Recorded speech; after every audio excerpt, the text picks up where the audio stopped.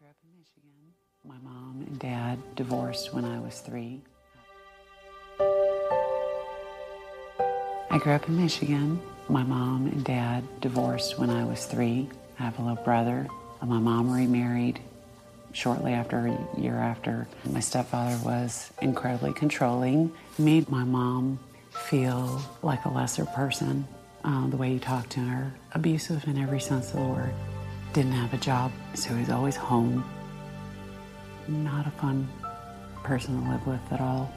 When I was in 8th grade, we moved to Texas. He convinced my mom that it was a good idea that he adopt us.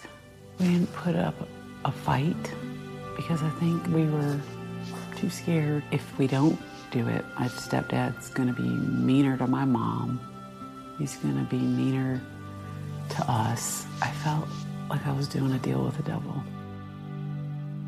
My dad never complained about or never tried to talk us out of letting my stepdad adopt us. He wanted us to do what we wanted to do. Looking back, I really think that he took it as we gave up on him, that he couldn't do his part, and we wanted a better life without him. Truly, we were trying to keep the peace in the house that we lived in because my stepdad was not a good person. What we did not know at the time is that my dad was suffering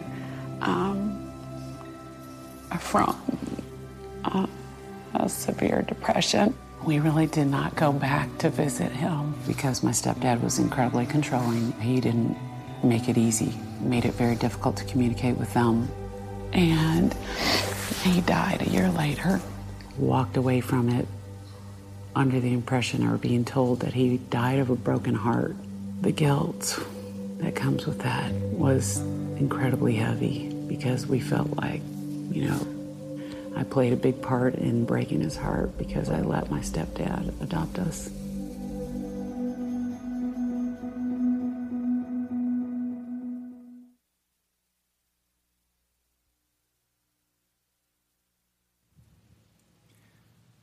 If you have your Bibles this morning, if you'll open to Ephesians chapter 4.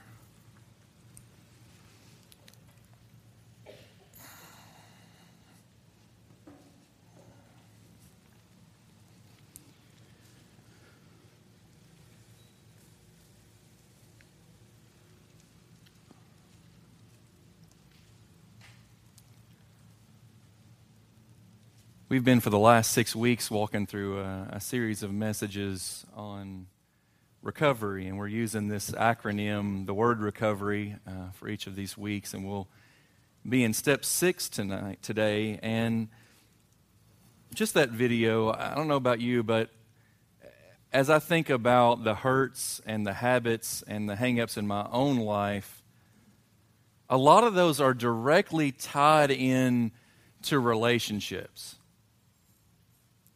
What I mean by that is we don't just have our hurts and habits and hang-ups all on our own. None of us exist as a man on an island. Everything that we are today is largely in part due to our relationships.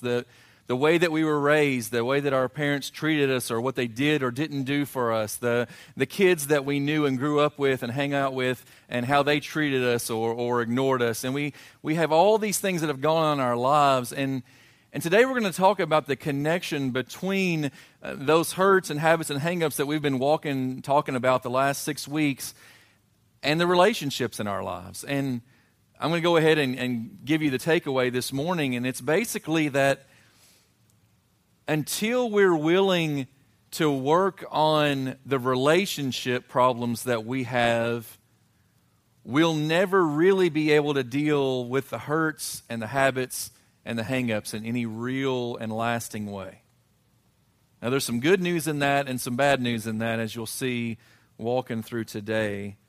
But today we are going to talk about repairing relationships.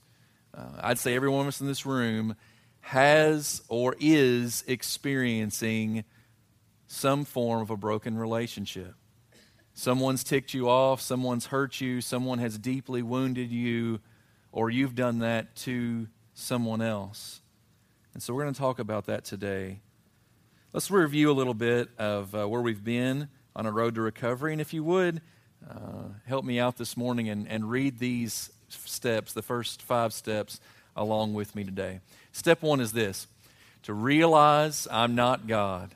I admit I'm powerless to control my tendency to do the wrong thing, and my life is unmanageable.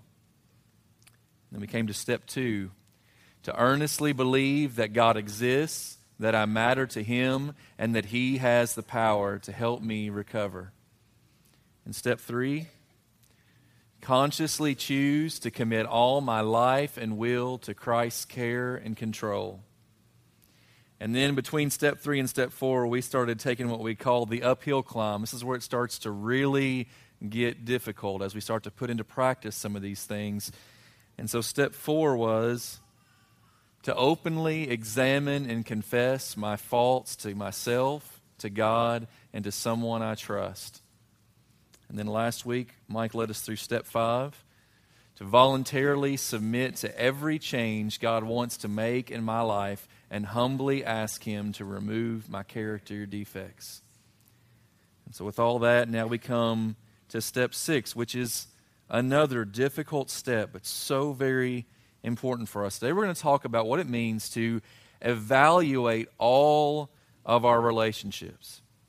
And in so doing, to offer forgiveness to those who've hurt us and to make amends to those we've harmed, unless by doing so we would cause harm to them or others in that process. And we'll kind of lay that out today and walk through. This is a very practical message, and I'm going to be real honest with you this morning.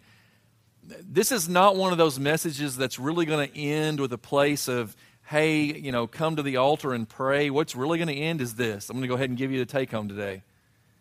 Take it home and do something with it. That's really what we're going to let out today. In fact, as far as a formal invitation response time like we normally have, we're not really headed there today. Where we're headed is take what we're talking about and go and do something with it. Because if we don't do that, it's all just talk and it's going to be worthless. Taking this step in particular means you've got to go and you've got to do the work. But thankfully, you're not alone, and I hope you'll see that as we walk through this today. So Ephesians chapter 4, we're going to look at verses 31 and 32. If you'd stand with me in honor of God's Word today, if you're able, as we read these verses.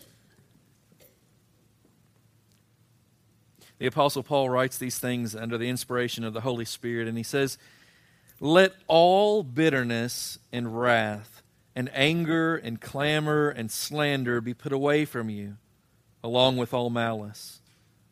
Be kind to one another, tender-hearted, forgiving one another as God in Christ forgave you." And you can be seated.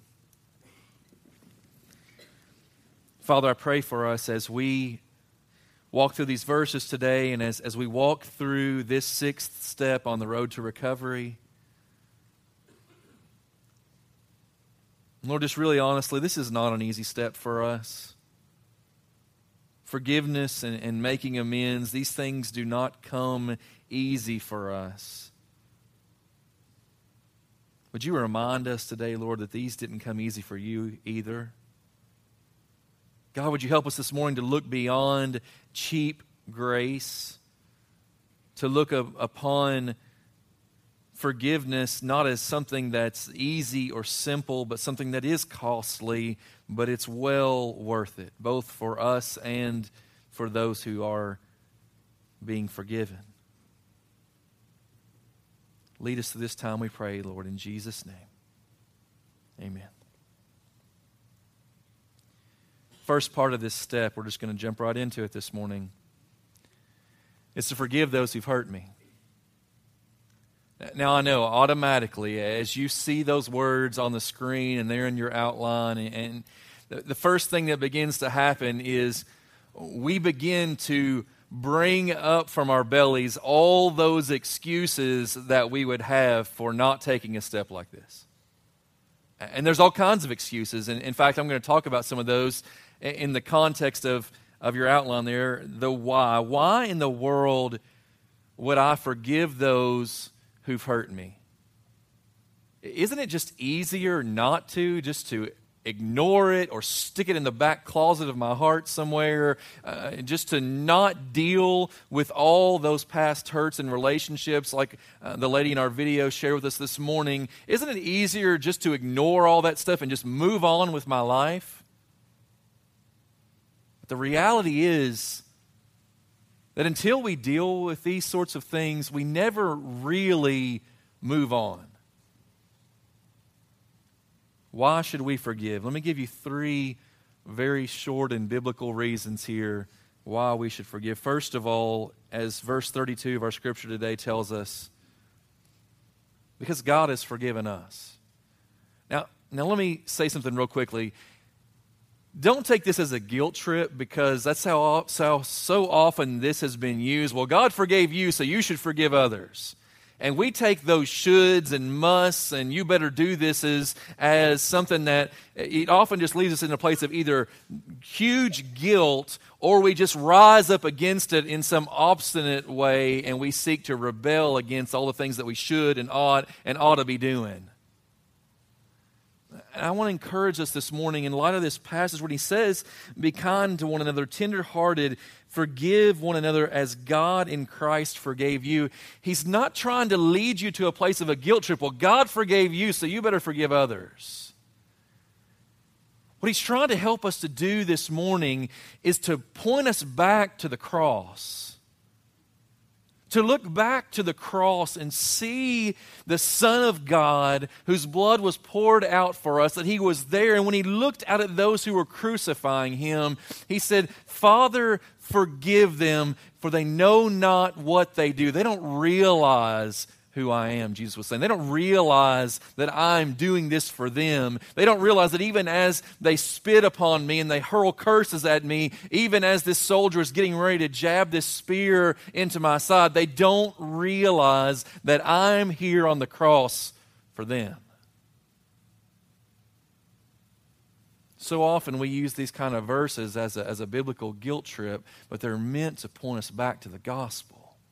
They're meant to point us back to Christ crucified and he who was there for our forgiveness. And so it's not a guilt trip, it's an empowerment that we can forgive others because we've been forgiven. That's the news that the gospel brings to us. This is the good news of the gospel, that we can forgive because we've been forgiven.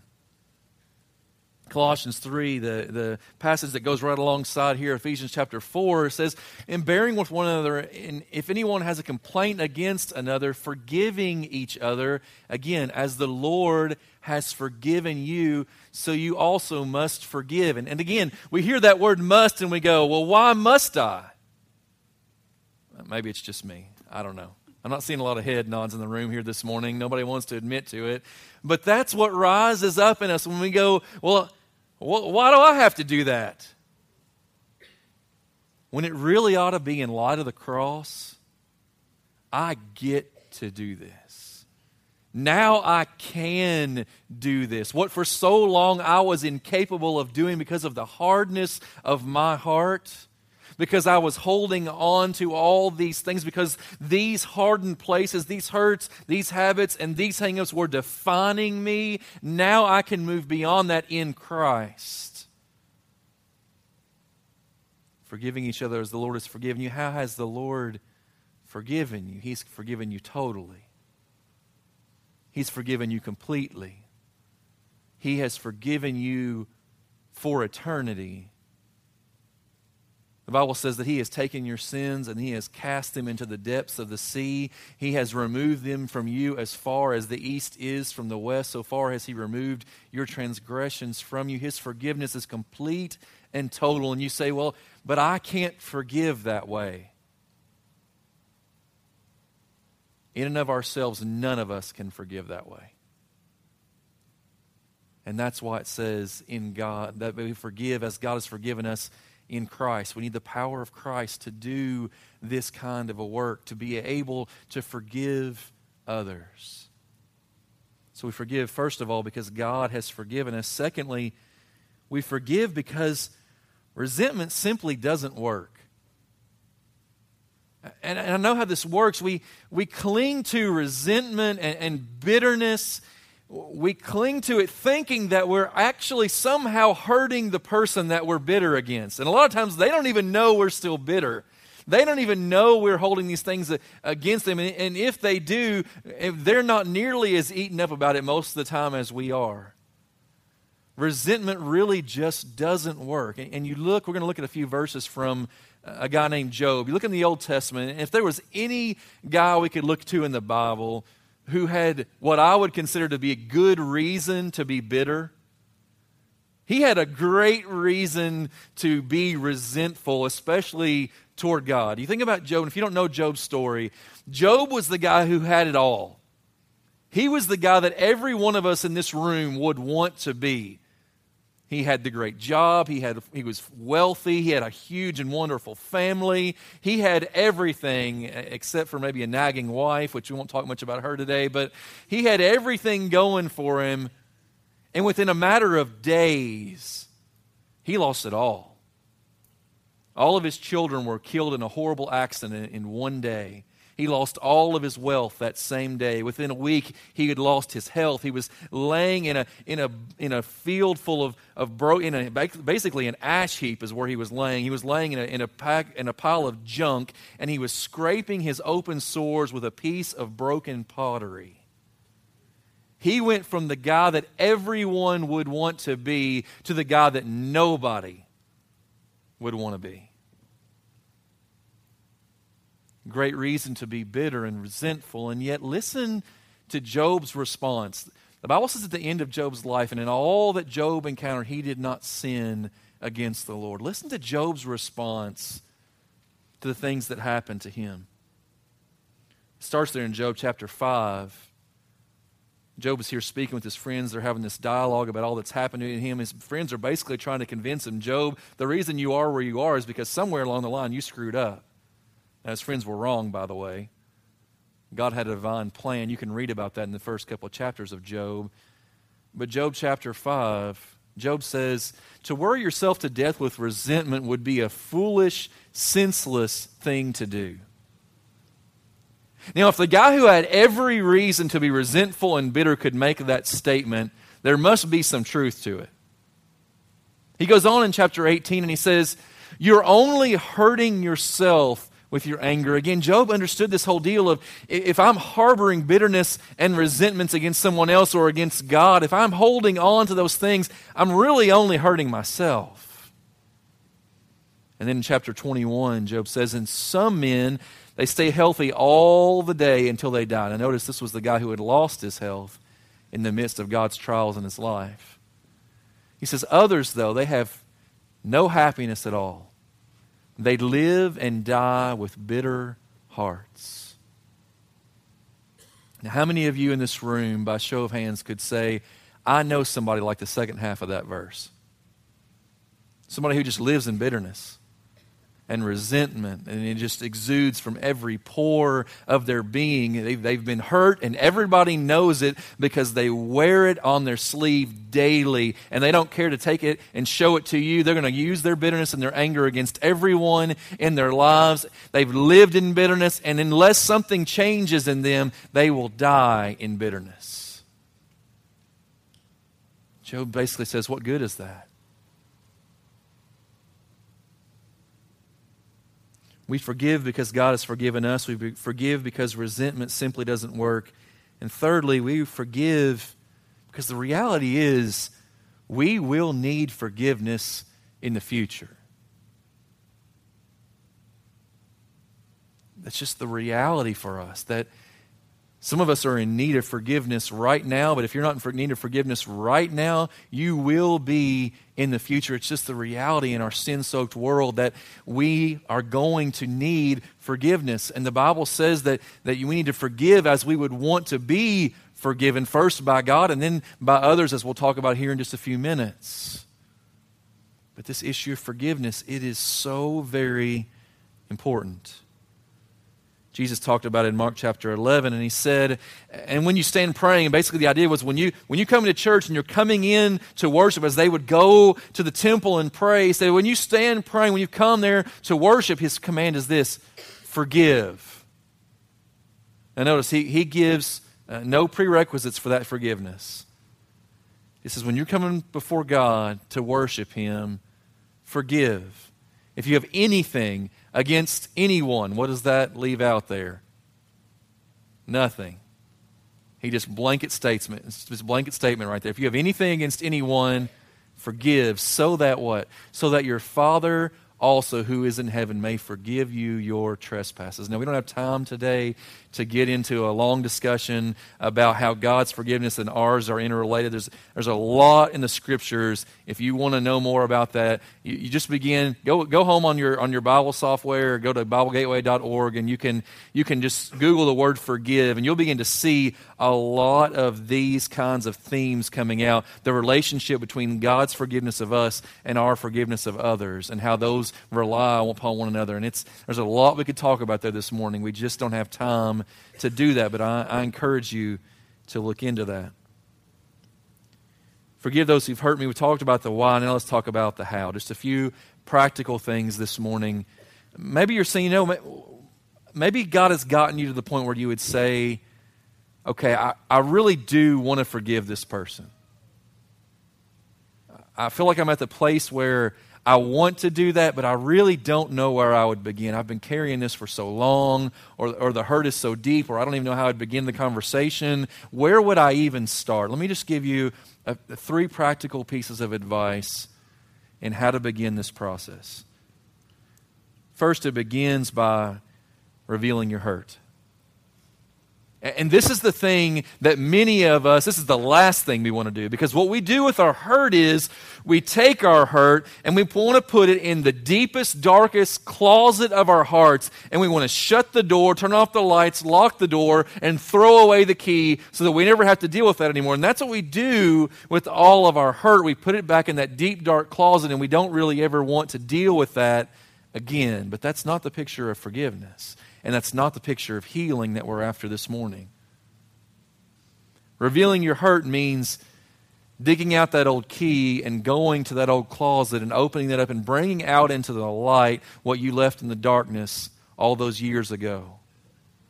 And being willing to openly deal with that hurt. And that means being able to go to the person who hurt you as much as you're able. We'll talk about that in a moment. To go to the person who hurt you and to honestly and openly say, you hurt me and this is how you hurt me.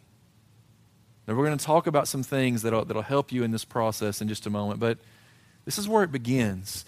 Willingness to open up your heart and to share about that hurt. The second step, though, is this: the willingness to release my offender. Now, I want to say something. That does not mean, in releasing your offender, you are not saying that what they did was okay. That's where so many of us get caught up. We think that if we release them, if we choose to forgive them, that means that what they did to us was okay. That's not at all what that means. When Jesus looked on those who were crucifying him and said, Father, forgive them, for they know not what they do, he was not putting his stamp of approval on the fact that they were spitting upon him, cursing him, and making fun of him. He was not doing that whatsoever. He was not saying what you guys are doing is fine. Forgiveness does not mean what happened to you was fine and good. So we release our offender. Peter asked this question in Matthew chapter 18. He said, Lord, how often will my brother sin against me and I forgive him? In other words, how many times do I need to forgive my brother if he sins against me? As many as 7 times. And Jesus said to him, I do not say to you 7 times, but 70 times 7. Now there's some of us in this room that we would be really excited about that verse because we would go, man, at 491, I can be done with that. That was not Jesus' point, by the way. His point was not, you get to time 491 of forgiveness and you can just mark that off your list and you're done with forgiveness for the rest of your life. No, his point was, it goes on and on and on. Why does it go on and on and on? Because that's what God's forgiveness does. And again, God's forgiveness does not mean that your sin is okay. God's forgiveness is not a license for us to sin. In fact, the Apostle Paul said, okay, grace is a good thing, right? So in Romans 6 he says, so if grace is such a good thing, should we go on sinning so that we can get more grace? If grace is good and I get grace when I sin, should I go on sinning more so I can get more grace? And what was Paul's response? By no means. I died to sin. How could I choose to live in it any longer?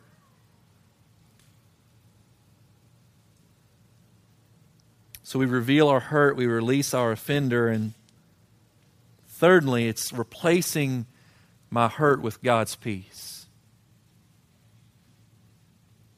Now, I'm going to say in 99.9% of circumstances, this will not happen until there's a face-to-face between you and the person that hurt you. There are some times when that is not possible. Perhaps that person has died. Perhaps they've moved away and you've completely lost track of them. Perhaps there were things that took place that you just don't need to be in a room with them because that hurt is still there in a way that you're not going to be ready to find the healing. Perhaps that person is just going to inflict more harm on you in that moment. We can use lots of excuses, though. I'm saying, though, in 99.9% of circumstances, the part of this step that's so crucial is for us to go to that person and to do these three things. You've hurt me. But I want to release you. I want to offer you forgiveness. For that, I want to tell you that I've already forgiven you for that. And I want you to know that I'm seeking God's peace in my life. See, true forgiveness means that when that person's name passes through my mind or their picture flashes in front of my face or I come across them in Walmart, true forgiveness means that none of those feelings of bitterness and rage and anger, none of those ill feelings rise up in me anymore because I've been able to let that go. It does not mean that what they did was okay, but forgiveness means that that's been washed away in my mind by what Christ has done on my behalf. Apostle Paul said, let the peace of Christ rule in your hearts, to which indeed you were called in one body, and be thankful. How will you know if the peace of Christ is ruling in your heart? Look at the last three words of that verse and see the product. How will you know if the peace of Christ is ruling in your heart? The overflow of your heart will be thankfulness. No longer bitter speech, no longer angry speech, no longer resentful speech. The overflow of your heart, when it's filled with the peace of Christ, is thankfulness. Primarily to God, but also thankfulness to others. If you see a lack of thankfulness in your life, it's often an indication of a bitter heart. Secondly today, and we're going to kind of fly through this one a little bit, but it is a really important part. Sometimes it's not offering forgiveness, it's asking for it, making amends to those I've hurt. We're going to talk just for a moment about why we would do this. Because for some of us it seems like, well, I hurt that person and I've been trying to put that behind me. I've been trying to just get rid of that and be done with that. We kind of take that and put it in the deep, dark closet of our heart, lock away, throw away the key, that whole deal. There's a place here, though, where for us to have real healing, we need to go to this place of making amends to those I've hurt. Why would we do this? Hebrews chapter 12 gives us the reason. It says, watch out that no bitterness takes root among you, for as it springs up, it causes deep trouble, hurting many in their spiritual lives. Now, let me give you an illustration this morning that I think will help you to take hold of this. We're getting ready to come to mowing season, if winter will ever go away. Okay, we're getting ready to come to mowing season, and I've grown to love that more than I used to. The zero-turn radius mower makes it a little bit of fun. But we have a problem in our yard, and it's probably going to be worse this year than it was last year. It's those dandelions. Okay? Now I know that there is a good solution for dandelions, but let me tell you what my solution is. The dandelions spring up, and I get out the zero-turn mower, and I cut their heads off. Now, some of you in this room are laughing because you know how well that works. What happens when you cut their heads off? They shoot their stinking seeds all over your yard, and the next week you have 10 times as many dandelions as you had the first week. And then guess what I do? I cut their heads off again. And then the next week, by the time June rolls around, come by my yard. I live about 4 miles up on 261. You look to the left there, you'll see Donnie Sanders' beautiful yard, and then you'll see mine. And right, I'm between Danny and Donnie. They're going to have beautiful green grass, and I'm going to have dandelions. So what I'm going to do is I'm just going to keep cutting their heads off, and they're going to keep sprouting up their ugly heads and blowing seeds all over my yard. Now, there's a way to get rid of dandelions, isn't there? But you have to use something that's going to get to the root of the problem. Now take that for a minute and think about the root of bitterness. In the Old Testament and the New Testament, there's talk about this root of bitterness that springs up into our lives, and it's like a weed. And you can go along and you can cut the head off of the root of bitterness all you want to, but what happens is when you just cut the head off, when you just deal with the surface issues of the root of bitterness, what happens is it multiplies in your life like dandelions in my yard. And now that bitterness is being enacted on people that weren't even part of the problem to begin with. Now that bitterness is being enacted on people. Now you're becoming a source of bitterness in other people's lives. And it's like those dandelions spreading all throughout your life. You were mad with one person, and now you've caused bitterness to spring up in the lives of 10 people and 20 people and 100 people. You're that person who's walking around a bitter soul. The root of bitterness has taken root in you, and you have scattered those seeds all over. So how do you deal with the root of bitterness? It's the same way that I should be dealing with those dandelions in my yard. You've got to get something that's going to take care of the root of the problem. Where is the root of the problem? It's a heart issue. It's not enough for me just to deal with the surface issues. There's a heart issue that needs to be changed. If not, Hebrews 12:15 takes place in our lives, and we see that root springing up, causing deep trouble and hurting many others. We see this in our churches so often. Two people get at odds with one another, and before long, what do you see? You see a church split wide open by what began as a small little argument, not dealt with, no amends made, no forgiveness given. Now it's caused a church split wide open.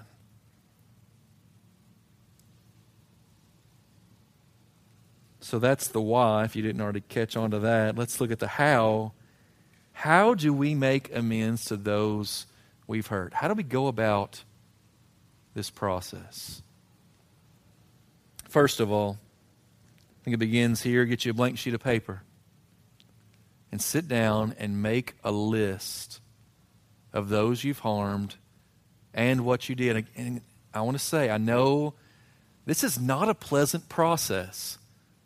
Any more than dealing with those stinking dandelions. I know it would be. I could deal with them if I really wanted to. I could get the little, whatever that little spreader thing is that gets, some of you farmers need to help me out with my language here and what these things are. You can tell how much I know about this stuff. But as long as you don't really deal with it, it continues to spring up. So you begin by making a list of those you've harmed and write down what you did or what you feel like that you did to that person. Be specific. Let me give you some things that may help you get started if you're going to take this step this week. Do you owe anyone a debt? Do you have any broken promises? Have there been relationships in which you were over-controlling, over-possessive, hypercritical? Were you abusive verbally, emotionally, physically? Did you just plain forget about that person?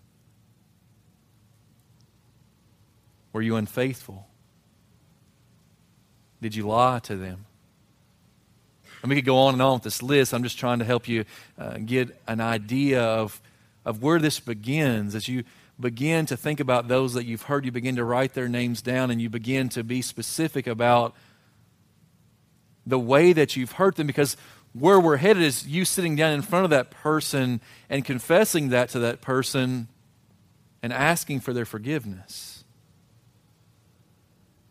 Secondly, Think about how you'd like for others to make amends to you. And maybe you've even had this happen in your life. Maybe someone has been bold and courageous enough to come to you and to make amends over somehow they've hurt you in the past. And they've done that really well. Maybe that's a great model for you. Maybe you've never had anybody do that for you. I don't think we do this nearly enough.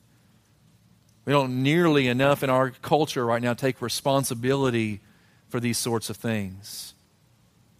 But think how you would like someone to make amends to you. You wouldn't want them to make a bunch of excuses. You wouldn't want them to try to explain their way out of it. I think basically you would want them to own what they did and ask you to forgive them and just leave it at that. It's pretty simple. It's not easy. Jesus said, the golden rule, as we call it, as you wish others would do to you, so do to them. It's a really great life principle. If we would live according to this one verse, think how different our lives would be. Here's a couple of questions to ask as you're considering these things. First of all, if you're going to make amends with someone, first ask, is this the right time? Now, some will use this as an out because you'll say, well, it'll never be the right time for that. It's just too hard. That's not what I'm saying here. Let me tell you what's not the right time. If you have some big issue with someone and you really need to make amends with them, probably the best time to do that is not going to be during the UK game this afternoon. Unless they're a Louisville fan, then they don't really care about the UK game this afternoon. But probably the best time to make amends is not going to be during their kid's birthday party. Now, there's some laughter in the room, but there's some folks that don't really understand that there's a right time for these things. And if you've deeply hurt someone, if you've hurt someone, truly making amends means there's a right time for that. And it means maybe setting up an appointment with them and sitting down with them where you can have time to deal with the issue, not just a flyby. You don't just come by and expect to get it over and done with in 10 seconds, but give time for this. And Ecclesiastes says there's a right time and a right way to do everything. Secondly, ask, do I have the right attitude in this? Am I doing this because I really want to reconcile the situation? Am I really looking for healing? That's what you're really asking. Or am I going into this with a dagger in my back pocket? Do I really want healing here? Or am I just going into this in the back of my mind, probably just going to do more damage? Now again, this is not an out to not pursue the making of amends. What I'm saying to you is check your attitude, check your heart attitude before you step in to this place. And number 3, ask this, is it appropriate? Now again, don't use this as an out, but there are certain instances where it's not necessarily appropriate for you to approach this, especially in certain ways. For instance, let me give you an open case study. If there has been someone that you were unfaithful toward, perhaps a former spouse, and you cheated with a particular individual, it's probably not a great idea for you to go and be alone with that individual in order to make amends toward the fact that you cheated on your spouse with that person. That's probably not an appropriate situation.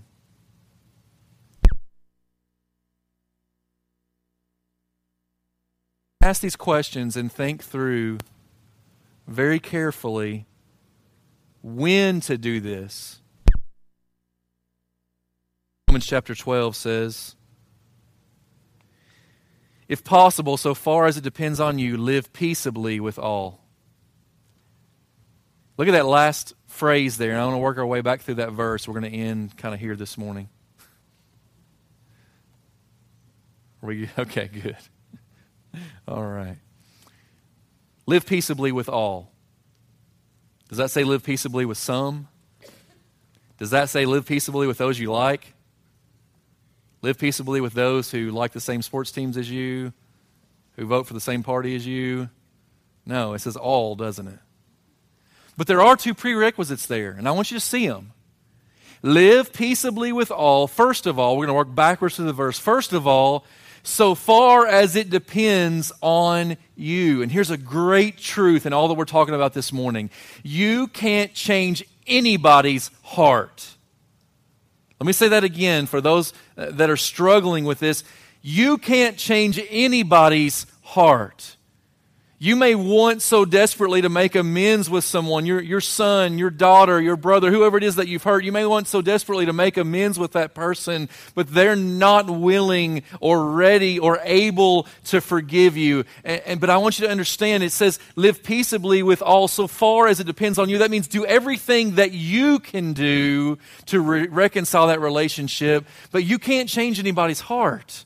Only God can do that work. So you pray desperately for God to do that work, and you do everything that is in your power to do, asking for their forgiveness, sitting down with them and being honest about where you've fallen short and what you've done, how you've sinned against them, but also knowing you can only do those things that are dependent upon you. And then it also says, the second prerequisite, it says, if possible. I know in a room this size, there are situations represented here it's impossible for you to make amends with that person because they died. And you're carrying around guilt from a relationship with somebody who's no longer walking around on this planet. And you think that you're going to have to carry that guilt to the grave because you'll never be able to make up what you did with what you'll never be able to make up for what you did to that person who's no longer with us. I want to say to you, based on the authority of God's Word this morning, you do not need to carry that guilt to your grave. Jesus died on the cross for that guilt as well. You say, well, what do I do? Let me give you a couple of things. I know these may sound kind of cheesy, but I think that somebody may find these helpful. First of all, there's something called the open chair technique. That you would take a couple of chairs, you sit in one, and you have the other one facing you, and you can pretend as though that person is sitting in front of you and say all that needs to be said to that open chair. And you're going, like I would really do that? It's just one way you might find some healing, to be able to sit down and do something. Another way is write the letter that you'll never be able to send. Sit down with that blank sheet of paper and write a letter to that person, laying out the things that you've done or the way they've hurt you, whatever the situation might be, and seeking healing through that. I want to guarantee you this. It is not God's desire for you to walk around the rest of your life bearing the guilt of a broken relationship. So do whatever you can do as far as it depends on you to live at peace with all men. And if it's impossible to make amends, if it's impossible to seek or to ask for that forgiveness, then leave that in God's hands. Use the open chair, use the letter you'll never send, but ultimately seek to be at peace with God and with others. And finally, here's where we're going to end up today. We seek to refocus our lives. And let me be clear as we end today, because that statement could be very misinterpreted. Some of us think that, well, I need to deal with all my junk, I need to try to mend all my relationships so I can just get on with my life and go about doing the things that I really want to do. These things are holding me back, so I got to deal with this stuff so I can move on and do what I need to do. So I can move on and do what I want to do. That's not at all what I'm saying to you this morning. What I'm saying to you this morning is the reason that we give forgiveness and the reason that we seek forgiveness, the reason that we make amends and the reason that we offer those things to others is so that we can refocus our lives on Jesus Christ. Don't get this wrongly, because there's a very selfish place in this that will only lead you to more hurt for yourself and more hurt for others. When I said the root of the problem was a heart issue, it's a heart issue because that's what God wants to come and take control of. He does not want to set you free from these things so you can just go your own way. It was your own way that got you in the mess in the first place. In case you'd forgotten. He wants to set you free so you can walk in the way that He designed you for. That's His way. He wants to set you free so that you can walk not according to your own paths, but according to the path that Christ has laid out for you. He wants to set you free from all those broken relationships so that you can be in a right relationship with Him, so your focus can be on Him, and so you can live the rest of your days for Him and spend eternity with Him. And that's the motivation for all of this stuff we're talking about in relation to recovery. As we finish up today, I've invited George Marshall to come and to share his testimony. George, you can come and start making your way up this way. It is not an easy thing to stand in front of you guys, especially when you're opening up the deep, dark, ugly closets as George is about to this morning. And I want to pray for George, but I also want to pray for us. And here's what I want to encourage you in. Like I said, we're not going to close this service out the way that we normally do with our big response time and all that. The response is this. You want to know what you do with this? Take it home and do it. I couldn't be any more clear than that. Those that have hurt you, those that you've hurt, take these principles, take what God has given you this morning, and put it into practice. Put away all the excuses for not doing it, and trust God to do an amazing work in your life.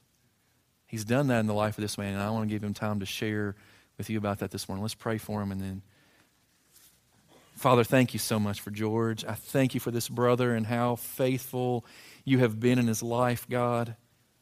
And for what he's going to share with us this morning, I know that this is not an easy thing, but it is so good. Lord, give us ears to hear what you've done in the life of this man and to believe that the same God who has worked powerfully in George's life is the same God who wants to work powerfully in ours. And Lord, fix our eyes on the cross of our Lord and Savior Jesus Christ, who bought our forgiveness so that we could forgive others. We pray this in Jesus' name. Amen. Amen. Thank you.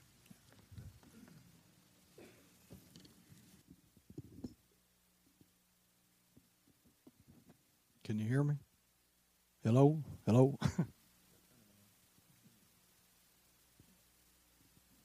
Is it on?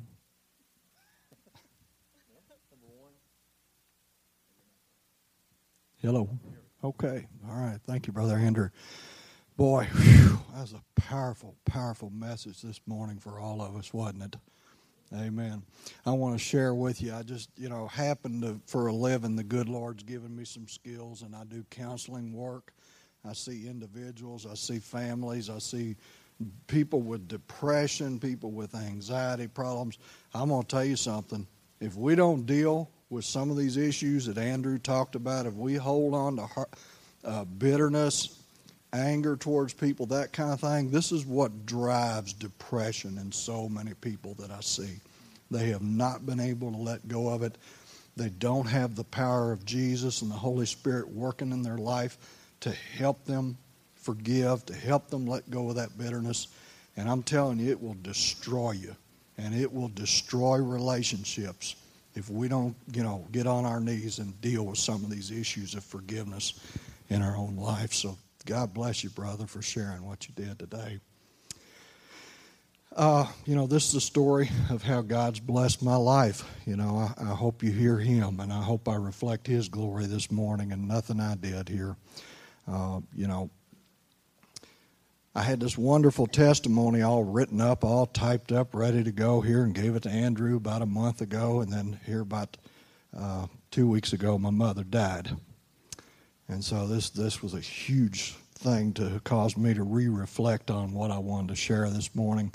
I wanted to share you a little bit about her story as well today. You know, my mother got saved at about 6 or 7 years old. They went to a church somewhere out Hudson, Centerview, out in that area, and a friend of hers that was about 6 shared with her what it meant to get saved. And just from a 6-year-old's faithfulness, my mother asked the Lord Jesus to be her Savior and Lord. After church was over, she told me this many years later when she had Alzheimer's. And she could remember those stories like this so well, but she couldn't tell you what she had for supper tonight, you know. But I love to hear her tell about this family member that got delivered from alcohol, or how her daddy got saved, or how her granddad got saved as adults. It really blessed me later in life to hear that. But anyway, when she was saved at 6, she came down before the church, and everybody was coming down to congratulate her and all this, and she said, there was a man that told me, read some in the Bible every day. Read some in the Bible every day. And she said, I took that word, you know, of advice to heart. And so she did. She was faithful in that. All my life I can remember her reading her Bible, studying her Sunday school lesson, praying for other folks. Even when she had Alzheimer's so bad, she would go in there at night. It was part of her routine. She would get into the scripture and start reading it out loud. And I could follow what passage she was reading in Luke or in John. And it just blessed me that even in those advanced stages of Alzheimer's, she knew to keep reading that word. It blessed me. It really did. What I wanted to share with you next, she grew older. She got married. She and my dad couldn't have children. For years and years, they couldn't have children. They had prayed, Lord, please give us a child. She had 2 sisters that had 3 children apiece. And they, you know, it just broke her heart that she couldn't have a child. Maybe there's a mother or a woman out here, that's desperately wanted children. You know, that can be a real heartache in a person's life. You know, I want to tell you there's hope. You know, keep praying. Keep praying with someone that loves you. And God just may bless you and surprise you with that child. You know, or maybe he'll bless you with adoption. But anyway, one of my uncles, her youngest brother, that my mother pretty much raised him like her own child when she was a teenager growing up. Well, my uncle was about 19. He and his mother came together and prayed, Lord, give them a cup. Give my sister a child. And he tells me now, he said that was the first answer to prayer, is that she got pregnant with you shortly after that. And that was the most powerful thing to happen in my mother's life. She shared that with me in her 50s, 60s, 70s, 80s, how God had blessed her so much with being able to have a child. And my brother came along 2 years later, and she got a double blessing, right? She might have wanted to thrown us back a couple of times, I promise you. But anyhow, you know, I went to church. I had godly parents that set a good example to me of what it meant to be a Christian believer. They took me to church. We prayed over our meals. You know, my mom was probably the godliest woman that I ever met, and I say that with humility. I mean, I never heard the woman utter a cuss word. I never heard her say a mean or hateful thing to anybody or about anybody my whole life. And that was a blessing to have that godly example. Mothers, I hope that you take something like that to heart and say, you know what, I want to be that godly mother for my children. I want them to be able to say, I was the most godly person they ever knew, you know. Well, anyway, I got saved when I was about 7. Easter Sunday, 1969, I was baptized in my church in Louisville, you know, and best I knew how, I turned over my life to the Lord at 7 years of age. You know, little did I know that I had been dropped into the middle of a war zone. And when we get saved, it's not like all our problems go away. That's when the devil really steps up his attacks on us. So at 7, I got parachuted into this war zone, you know, and the devil had... You know, God, and there's some wonderful scriptures about the plans God has for our life. In Jeremiah 29:11, God says, for I know the plans that I have for you, plans to bless you and prosper you and give you a hope, not calamity. So God has a plan for blessing our lives. Well, let me tell you what, the devil's got a plan for tearing us apart too. Okay, some of these things that Andrew talked about this morning, the devil will use them to tear your heart and your life, and he'll tear your relationships all apart too, if you don't know what to do or how to seek out God and get His help. Well, what I wanted to share with you is, I got a little bit older, 12 years old, I had my temptation for the first time to use drugs. And you know what? It wasn't a devil with a pitchfork that came to me and said, here, try this marijuana. You love this. It wasn't somebody like that. It came in the form of a cousin of mine that was a year older than me, and I looked up to him. And that was my introduction at 12, which is not so unusual. They tell me even these days it's probably younger than that, Anyway, I used once in a while, for 2 or 3 years, off and on.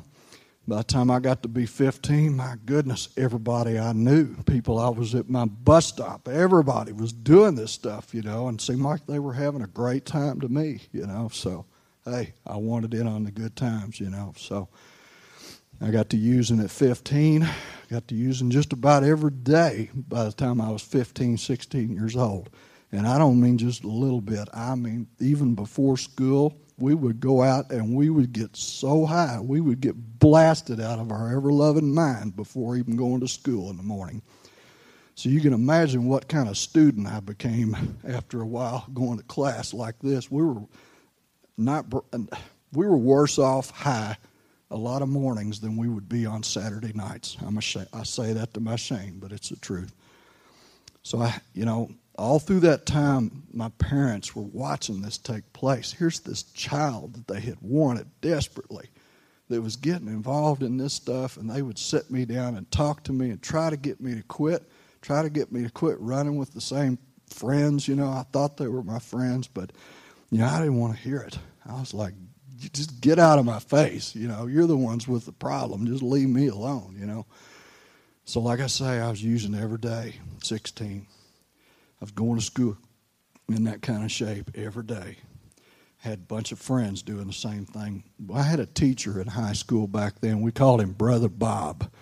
And Brother Bob was on fire for God. He didn't make any apologies about it either, And he had a ministry in Louisville. He would go to Iroquois Park. He would go to different places around town that were notorious hangouts, like for the Louisville Outlaws biker gang. I mean, he had a ministry and outreach to all these different types of folks in Louisville, and he would come to class and share with us about this biker getting saved or this prostitute getting saved, and he wanted us to understand that God loved us and that He was ready to receive us and give us a life and a hope in Him. And, he got my attention because here was a Christian that was real and honest, and he didn't blink an eye. He didn't flinch when he talked about his love for the Lord Jesus. And so I couldn't help but notice seeing somebody that was real in their faith. At that time, I'm sorry to say, a lot of the Christian people that I saw, all I was seeing was a lot of hypocrisy.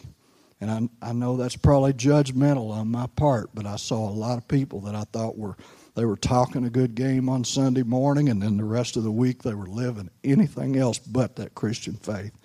So that's what I was seeing a lot with the people I knew as believers. Well, the drug use got worse. And to say marijuana, it was probably my drug of choice. And kids, good gosh, I watched something on television yesterday. They were talking about these states that are bringing on marijuana to make it legal, and they're saying, oh, it's harmless, it's harmless. Well, that's a lie. That's a lie. I mean, the devil is out there throwing lies at our kids and our adults and families day by day in the media and the advertising. If you know your word of God, you see His lies in so many things out there. So kids, smoking weed is not harmless. It's a way the devil will destroy your life if he gets a chance. He'll do it with pornography. He'll do it with, my goodness, excessive anger, bitterness, rage. He'll do it. He'll destroy your life with trying to control someone else.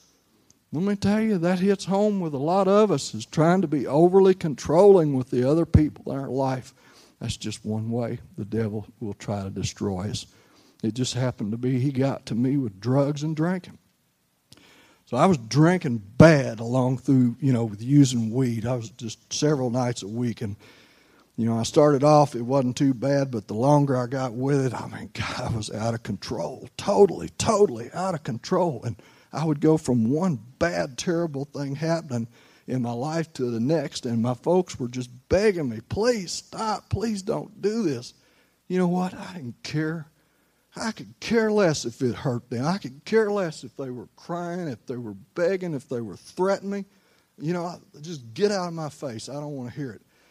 And, I want to say I didn't start off when I was 8, 10, 12 years old as a mean, selfish, self-centered, thieving person. I wasn't cut out that way to start with, but that's how drugs take control of your mind. Little by little by little over a period of time, they make your personality into something totally different that you didn't start out being. So I had no conscience. I could tell my folks anything. I'd tell them off in a minute. You know what? They were kind to me. I'm really amazed my dad didn't kill me during that period of time. I am. I'll tell you about one thing that I lived through to tell about it. This is just one time. There were many, but I want to share this one with you. One Sunday afternoon, this is about September 1979. Their friends were over at the house watching NFL preseason football, having a big time, drinking beer, carrying on, smoking weed. That was our typical day for us, the bunch I ran with. That's all we did. That's all we knew. I got to taking Valiums that day. I don't know if any of y'all know about what Valium is as a medication, but it's a sedative drug. And I had done this before several times, but we got to taking Valium. We were drinking at the same time. I got just completely out of my mind, and even my friends knew, hey, we better get his car keys away from him. So they did. They somehow got my keys away, and I kind of watched to see which friend had the keys. And when they were not paying attention, I ran up and I stuck my arm down his pocket and jerked those car keys out, got out to the car before they could catch me, pushed the locks down on the car so they couldn't stop me, start the car, held down on the horn, and drove around the neighborhood for probably 5-10 minutes like this, holding down on the car horn. I can't get the words out. You know what? I have clients. I see clients every day, people struggling with depression, with anxiety, with drug problems, with bad marriages. And some of them, they'll look at me and they'll say, you probably think I'm crazy, don't you? That's the question on a lot of people's mind. What they're doing, they're projecting their insecurities onto me, and they're saying, I bet you think I'm crazy. I'm sitting there thinking, no, I don't. I know what crazy looks like. I've lived it, The drugging, drinking, all that kind of out-of-control lifestyle, that's what crazy looks like. And some of you have been there, I know. Some of you have lived through it with family members that you loved. But anyway, that day I got out driving. I was on a blackout. It's hard for me to describe to somebody what a blackout is like, but your body is up, moving, driving, talking to people, and your mind has gone to sleep. It's like sleepwalking. And you're just totally inebriated. So I'm driving around this subdivision, bearing down on the horn, being a complete idiot. And some way or another, I remember bits and pieces of that day. I got to speed up in my car to about 55, 60 miles an hour in a subdivision. And went right through an intersection and into these people's yard, uprooted their bushes, gave a side job to every house on that block, and took off back to the house. And by the time I got there 5 minutes later, my dad comes in. He goes, Don Watts is out here, and he says you drove over his bushes out in his yard. He said, well, did you do it? And I swear, I was so out of it that I could not stand up and focus on my dad when he was talking to me. I was that gone that day. And he went outside, and the car was out in the yard, and he goes out there and he pulls a great big piece of bush out of the grill of my car. So they knew, The neighbors were all standing around watching this, and I can only imagine how that must have humiliated my dad. But you know what? I think he was just thankful that I'd lived through it. He just let it go that day. He knew there was no use talking to me about it. But I swear the sadness on his face just broke my heart. Well, this went on. This insanity went on for another couple of years after that. It was just one more bad event. It had caused my parents so much heartache. I want to tell you, they could not even smile with me in the same room with them. They could not even smile anymore. It had just destroyed their lives to watch their child go wrong, Well, all about this time, I got the feeling I wasn't going to be alive much longer. I think God put it in my heart. You ain't got long to go, boy. I'm going to give you one last chance to follow me. If you don't follow me this time, I'm going to take you out. I started thinking, hey, I realized God does not owe me another day of living on this earth. And I started getting scared. I was really afraid I was going to die. I wouldn't even get in a car with somebody because just knew I was going to die right away. And along about this time, folks had a talk with me one night, and it started off going good. And it winds up my mom just breaking down crying there in front of me, and which was nothing. I was so used to that. And then I saw my dad. He's a big, strong man. He just broke down crying from all the stress of it, too. And that really hit me hard to see my big, stout daddy crying for all the damage I had caused in his heart. I knew who I had to go see. I wound up going to see this old high school teacher on a Sunday night about 10 o'clock. Boom, boom, boom. Woke him up. Hey, come outside. I got to talk. So he did. We sat out in his driveway. He said, are you ready to ask the Lord Jesus to be your Savior? And I said, yes, I am. Yes, I am. So we had that prayer. And you know what? When we finished praying together, I was like, wow, I can't imagine my life without smoking weed. Because every day I would get up thinking, where's my high coming from? Every morning, get high. That was my MOD. Stay high all the way till I go to bed at night. Start up, do the same thing the next day all over again. And so I drove away, and I still thought, Lord, can you really help me quit doing this? Because I had flushed dope down a commode. I had tried to quit several times before, flushed whole big bags of pot down a commode that cost a lot of money. And then I'd be right back using within a day or two. Just couldn't quit. Could not quit on my own. So anyway, God gave me what I needed for that healing to get me off of that stuff. We moved to Hardinsburg like a week later from Louisville. Well, it wasn't long after that. He woke me up one morning. I knew I was supposed to go to college. What? Me? College? You got to be kidding. I graduated literally dead last in a class of 300 people. Can you believe that? You want me to go to college? Okay, I'll do it. So he gave me what I needed, to get through school. He started restoring my life, and that's what he wants to give to you. You watch these shows like Flip This House, and you see the people go in and they tear out the walls and the foundation and all that of an old wrecked, decrepit house, and then they build it back again new and bright and pretty and better than it ever was before. Well, he's a God of restoration. That's what I hope somebody takes out of here today, that regardless of what's going on in your life, regardless of what's got a hold of you in this life, that God wants to give you restoration and give you healing. And he will. He'll give it to you like he did me. So he got me through college at Western. I never could have believed he would have done it, but he got me through somehow, and he really blessed me. Anyway, to make a long story short, I wanted to share with you a piece of scripture. I had so much on my mind this morning. I walked out of the house and left my Bible, left my glasses, all that at home. But if you get a chance, read in 2 Corinthians chapter 10, verses 3 through 5.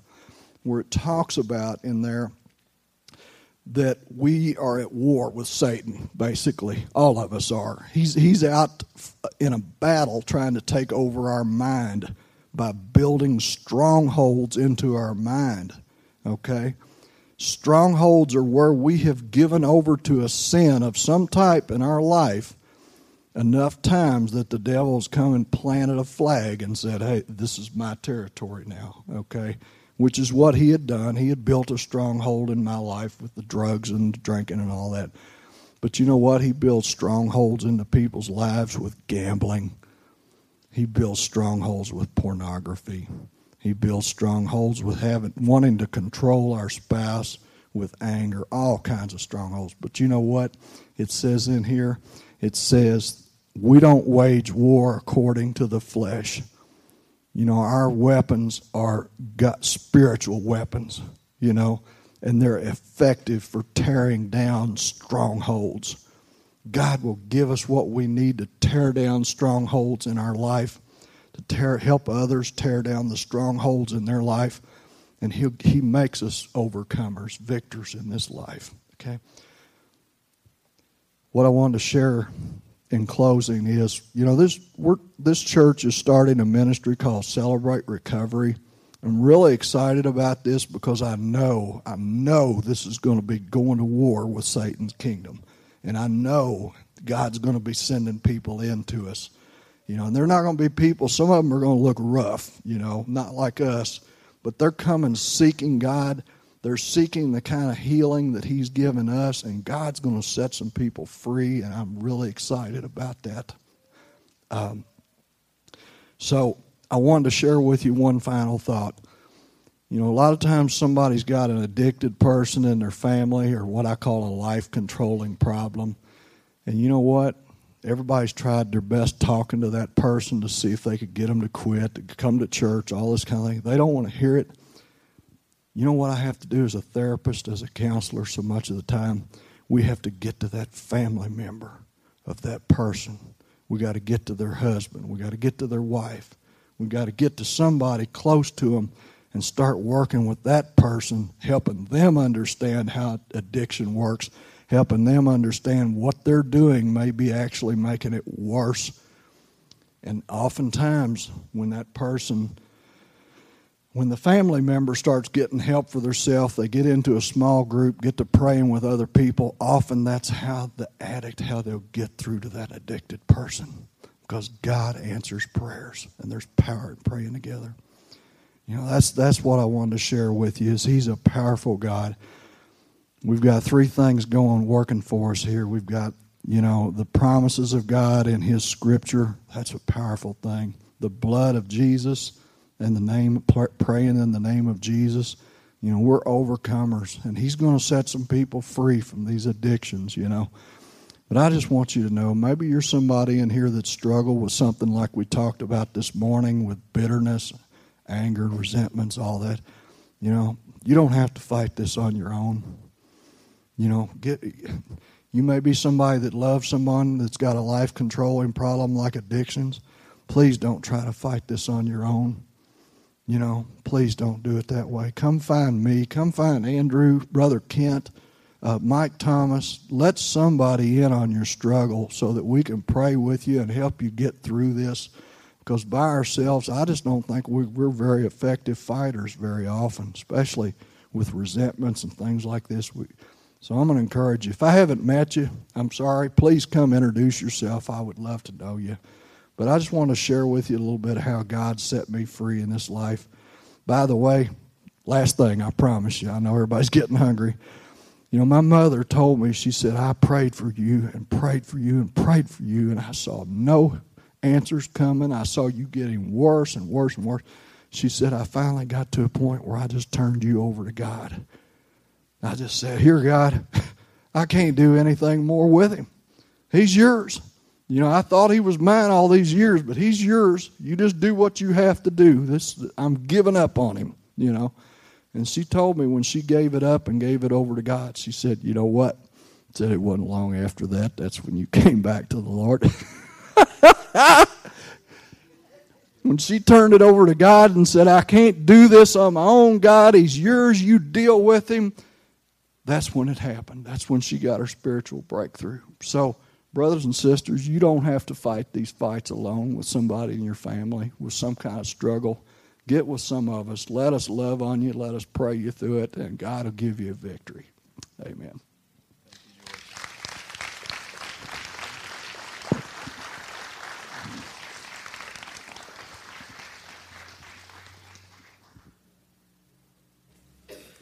As we go out today, I just want to pray over us the scriptures that George shared with us.